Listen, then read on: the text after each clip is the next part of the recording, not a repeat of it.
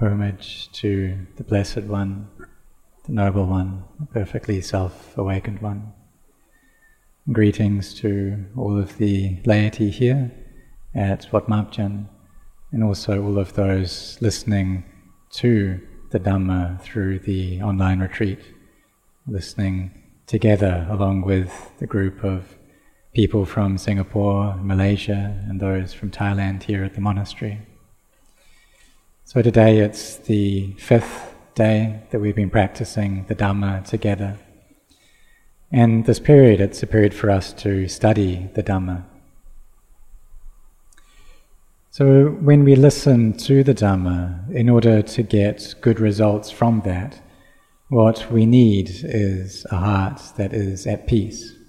And this is something that's very important. So to have a peaceful mind that is intent on listening and that contemplates in line with the teachings of the Buddha. And this is a period then, a time for us to develop our minds, and this can happen more quickly while we're listening to the Dhamma. For myself, each time I listened to the Dhamma of Venerable Ajahn Chah, then I'd feel a great joy in my heart. And there'd be this inner contentment. And occasionally he would come and ask me, did I give a good talk today? And I would say, it was very good, it was very profound. And when listening to it, my heart filled up with joy. Because he taught us about emptiness. And those of us who are still stuck in this realm of convention. But he taught us to get to understand conventions and to know liberation. So the Buddhasasana, this Buddhist religion, it's the religion of awakening, of the one who knows, the awakened one, the joyful one. And sometimes people from other religions would come and listen to Luang Pu Cha's teachings. And it's, when giving a Dhamma talk, it's polite for the people listening to remove their hats. So they would even remove their hat. And on the first day they came to listen to his teachings, they put their hands up in Anjali. On the second day they bowed to him. And on the third day, tears started flowing because they were so kind of deeply moved by his Dhamma. These teachings to get us to see things aren't me, they're not mine. They're not a being, an individual, a me or a you. Because religions really are things for us that support us, things for us to rely upon in order for us to build up goodness. And that's it. And whoever it is that practices following Sila, Samadhi and Panya, as virtue, collectedness and wisdom, then whoever they are, they will gain peace and happiness of heart. And this will develop until they gain knowledge. And seeing the emptiness of things, these things that initially we took to be self, and seeing the body as just a body. Because normally we see these bodies as being me or being you. But when we practice to the point of gaining wisdom, we contemplate and we see clearly that it's just a body. We just use the name body, we call it that. In English we use that word, in Chinese there's another word. But all of these are just conventions. The body and the mind, physicality, mentality. But it's only the delusion in the heart that causes us to attach to these things as being me, being mine. When wisdom arises, however, we see that's not the case. Hair of the head, hair of the body, nails, teeth and skin, none of these have ever claimed to be me. They've never claimed to be anyone or anything. They're just elements that follow the course of nature. If we put our teeth into a pile, our skin into another pile, our hair into another pile, we'll see they're just elements that follow the course of nature. When you put all the 32 parts into different heaps, you find that there's no self there. It's just earth, water, fire, and air. So when the mind is at peace through the practice of reciting Buddha, this recollection of the Buddha, of being aware of the breath, of cultivating metta, this loving kindness, that all of these are means for bringing our minds to peace. And when the mind is calm already, then the means to bring about wisdom are anicca, dukkha, anatta, this change and suffering and not self. So may you all practice using these methods, and if you do so, then you will be able to see clearly. You contemplate more and more, and this becomes more and more effective until a knowledge arises. This knowledge that comes from mental cultivation, from bhavana. Because initially, the wisdom that we gain is that from listening, and that's also a kind of wisdom as well. And then we think about the Dhamma of the perfectly self-awakened Buddha, how he taught that this body, it's not me, it's not mine, it's just a temporary residence for us. It's like our houses. And if we rent a house, then maybe we know that that's just a temporary house for us. It's just conventionally ours. But we know that really it's not actually mine. It's just temporary. And if we're not able to pay the rent, then we won't be able to stay there anymore, because it doesn't belong to us. But some people even attach to these houses. Even though we rent them, they attach to them as being mine. However, one day we do have to be separated from them. So if we look into this kind of analogy on a deeper level, you can see that this is true for our bodies as well, that these bodies are the homes of our minds, and one day they need to be separated from each other, following time, following causes and conditions. That it's natural for these elements to break apart. So, how many people who were born 100 years ago are still here in the world? They're very hard to find. There's only a few. So for the people who are born that long ago, most have passed away already. And in 100 years' time, none of us sitting here will be here anymore. And all of our bodies will have broken apart. All of us will have died. Both the laity and the monks will all have passed away.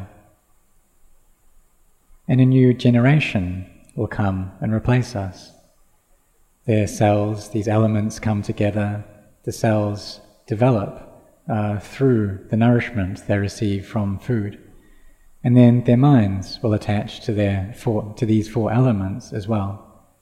Physicality, mentality appear, and there's feelings that arise, able to see things, able to hear things and taste things. But all of those experiences depend upon this form. And so the mental factors depend on form, and the form also depends upon the mind as well. That if there's no form, then there'll be none of these mental factors. If the mental factors are absent, then there won't be this form either. So they rely upon one another. But the mind clings to these as being mine. This delusion comes up, which is the cause for suffering to arise. Greed, hatred, and delusion appear. And so we need to practice. We need to scrub our hearts and polish our hearts to train and practice. Initially with generosity, and we feel the happiness that comes from giving. And then we keep the 5 precepts as just a standard for our lives. We do that every day. And some days we may keep the 8 precepts, just like all of you who are taking the 8 precepts for these 9 days. And really intent on doing this. And so you have this time to practice now. You not have a lot of duties that you need to do here. And so you should set your hearts on this practice, on bringing your minds to peace. But that involves effort as well, it requires effort. You need to endure. Because sometimes there'll be peace, and sometimes there won't. And why is that? It's because in lay life you have a lot of work that you need to do. Need to think about different things. Need to take care of your family and use your time for this as well. It's something that we shouldn't neglect, something that's very important, is being sincere in this practice, of having faith in the practice like everyone here does. And sometimes perhaps we'll be given an increase in status or a higher position in our work, and we may gain many things due to that, but something that we lose is our time. We may get a lot of wealth, but we're wasting something which is very valuable. And then it may just be at the age of 50 or 60 that we're aware of what's gone on, and we regain our mindfulness, and we're able to put down these positions and status and our duties in order to find the time to train our minds, in order to find the time to practice the Dhamma. Because we've all had to study a lot, right, from the time that we were little children, to study in order to get a good job. But then when we work, we need to study further to increase our knowledge of the occupation that we're engaged in. So we do that in order to gain this wisdom and good mindfulness as well in our work, so that we can find wealth, or perhaps so that we can help out society. But the wisdom that we gain through the Dhamma, this is the wisdom that's able to solve the suffering in our hearts. Because the knowledge we gain from the world, that's not able to fix our suffering. In order to solve this suffering, we need the Dhamma of the perfectly self-awakened Buddha. We need this path of Sila, Samadhi and Panya, this noble eightfold path. And whoever practices this path, of whatever religion they're a part of, whoever that is, if they practice following Sila, Samadhi and Panya, then they can know the Dhamma, they can see the Dhamma. Because religion is just that which we rely upon, that we depend upon in order to see anicca, dukkha, anatta, it's inconstancy, stress and not self, in order to empty and enter into emptiness. And so what is this emptiness? Well, emptiness is Buddha. It's this nature of awakening. And Buddha is there within everything. So we can look at the things outside, the houses and all the buildings, the cars, the trees, and try to see how they are empty. Like how we all have respect for the Buddha, so we come and bow to a Buddha image. And it may be made out of bronze and very beautiful. And we use that to recollect the Buddha, so that our samadhi grows. But when we gain a deeper knowledge of that, we see that that's not really the Buddha. And sometimes these Buddha images, they can obscure our vision of the true Buddha. These are things that we use as a means to recollect the Buddha, recollect his kindness and compassion, his purity, his wisdom, and just that. And when we've recollected that already, and then we kind of reach that, then we see the true Buddha, this nature of awakening. So we study the Dhamma to see how all things are empty, all things are changing. And even the Buddha Rupas are like this as well. Even they change. They're still made out of these physical elements. They still need to deteriorate, made out of, say, bricks or metal or sand. But these too need to decay, following time and causes and conditions. And if we know that, if we see that, then we see the true Buddha. And we understand the teachings, because the true Dhamma, it's not there within the scriptures. But the true Dhamma is seeing this nature of arising, persisting, and ceasing. And the Savakas, these awakened beings, they're the people who know this in line or after the fully self-awakened Buddha. And this happens within the mind. That they understand this and they're able to know the Dhamma, see the Dhamma. So Sangha, Dhamma, Buddha, these all are one thing. As children we may separate out. The Buddha is one thing, the Dhamma one thing, the Sangha is one thing. But when we've practiced already, we see that incredibly we come closer to the Buddha, and this becomes quite a profound knowledge in our hearts, the knowledge of the Dhamma, and it gathers together as one thing. Seeing the Buddha, the Dhamma, the Sangha as one and the same thing in the heart, and our minds become very bright. So therefore, for us, we're fortunate. We have this sincerity to practice the Dhamma, to study the Dhamma. And we've all been born already, but this is just a physical birth.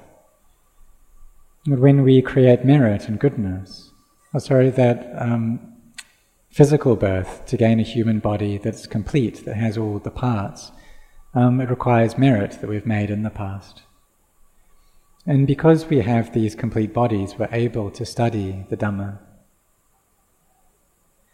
In the beginning, maybe we didn't know about what things were good and what things were bad. We just followed our feelings and emotions. But that just leads us to chaos.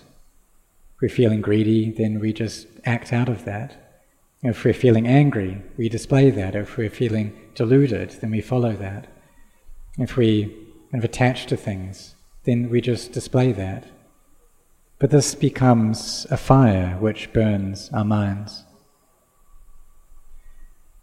And eventually we see the drawbacks and the danger of this, of all of this chaos that we're producing. So we come to practice the Dhamma. We come to have Sila Dhamma, this virtue. For those who were not yet generous, then they make offerings. For those people who weren't yet interested in going to the monastery, then they come to the monastery and study the Dhamma.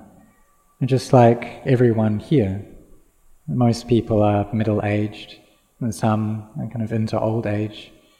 But all of you have set your hearts sincerely on this Dhamma practice, on developing your minds so that they grow higher, so that they turn from being a pratujana, one with thick defilements, to a kalyana jana, one with a beautiful heart.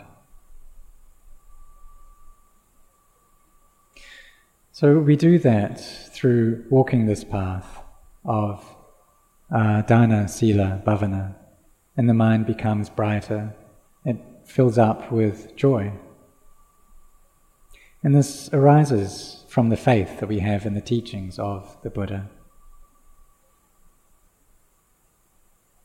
And then as we practice them and we start seeing the results, then our faith increases. Because we've seen already how walking this path is the right way. This is correct for sure. Initially we may have doubts sometimes, but as we carry on practicing, then we enter into this path. And so we do that relying on the teachings of the Buddha and also the teachings of the awakened beings that have come down from him to this present generation. And they tell us, turn left, here, go right. They're trying to keep us in the middle of the path. trying to stop us from clinging to happiness or suffering, so the mind doesn't get involved in liking or disliking. And then our minds become very spacious and at ease. We develop this faith in the practice. Initially, our faith comes from listening, but we don't yet see the truth of that. So what we need to do is practice following those teachings until we gain knowledge, until we see for ourselves. Pachatang veditabu vinyuhi. So we carry on practicing like this until our samadhi grows deeper and deeper, and we have energy to contemplate. And the mind is then able to separate out from the body. The mind is one thing, its objects are something else. Thoughts come up, but we see how they aren't the mind, so our minds don't go and attach to those thoughts. It's just like oil and water, they separate out. So we see that it's just this way. But initially we attach to all of these sense impressions as being me. All of the thoughts, all of the proliferation, those are me, those are mine.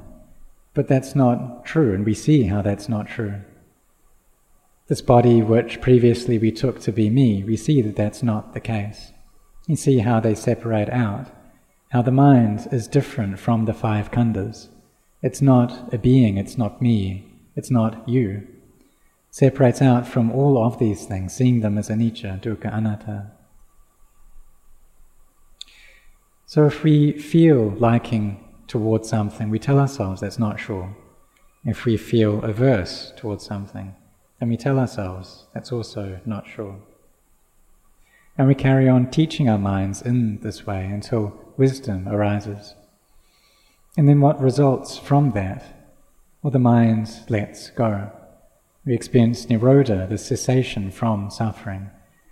And because we've let go of all our attachments, all our cravings and clingings.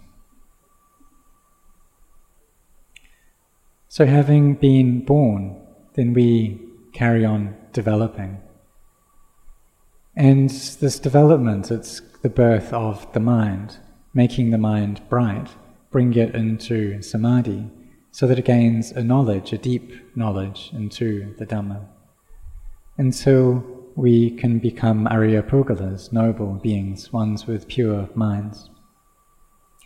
And this is something that all of us are able to develop our minds to reach the state of Buddha, becoming Sāvaka Buddhas. But when we kind of enter into that, we see that it's just one thing. It's all one thing. So Ajahn Chah once asked, well, can't the Buddha be born in Thailand?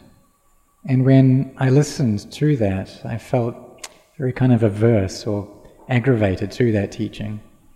Because I thought that, well, there's just one Buddha, and he was awakened in India. He was born in India at that time. And so he asked, well, can't he be born in Thailand? So what he was pointing to is this kind of the Dhamma and the Sangha, that those beings who practice and see the Dhamma, then they become Sāvaka Buddhas.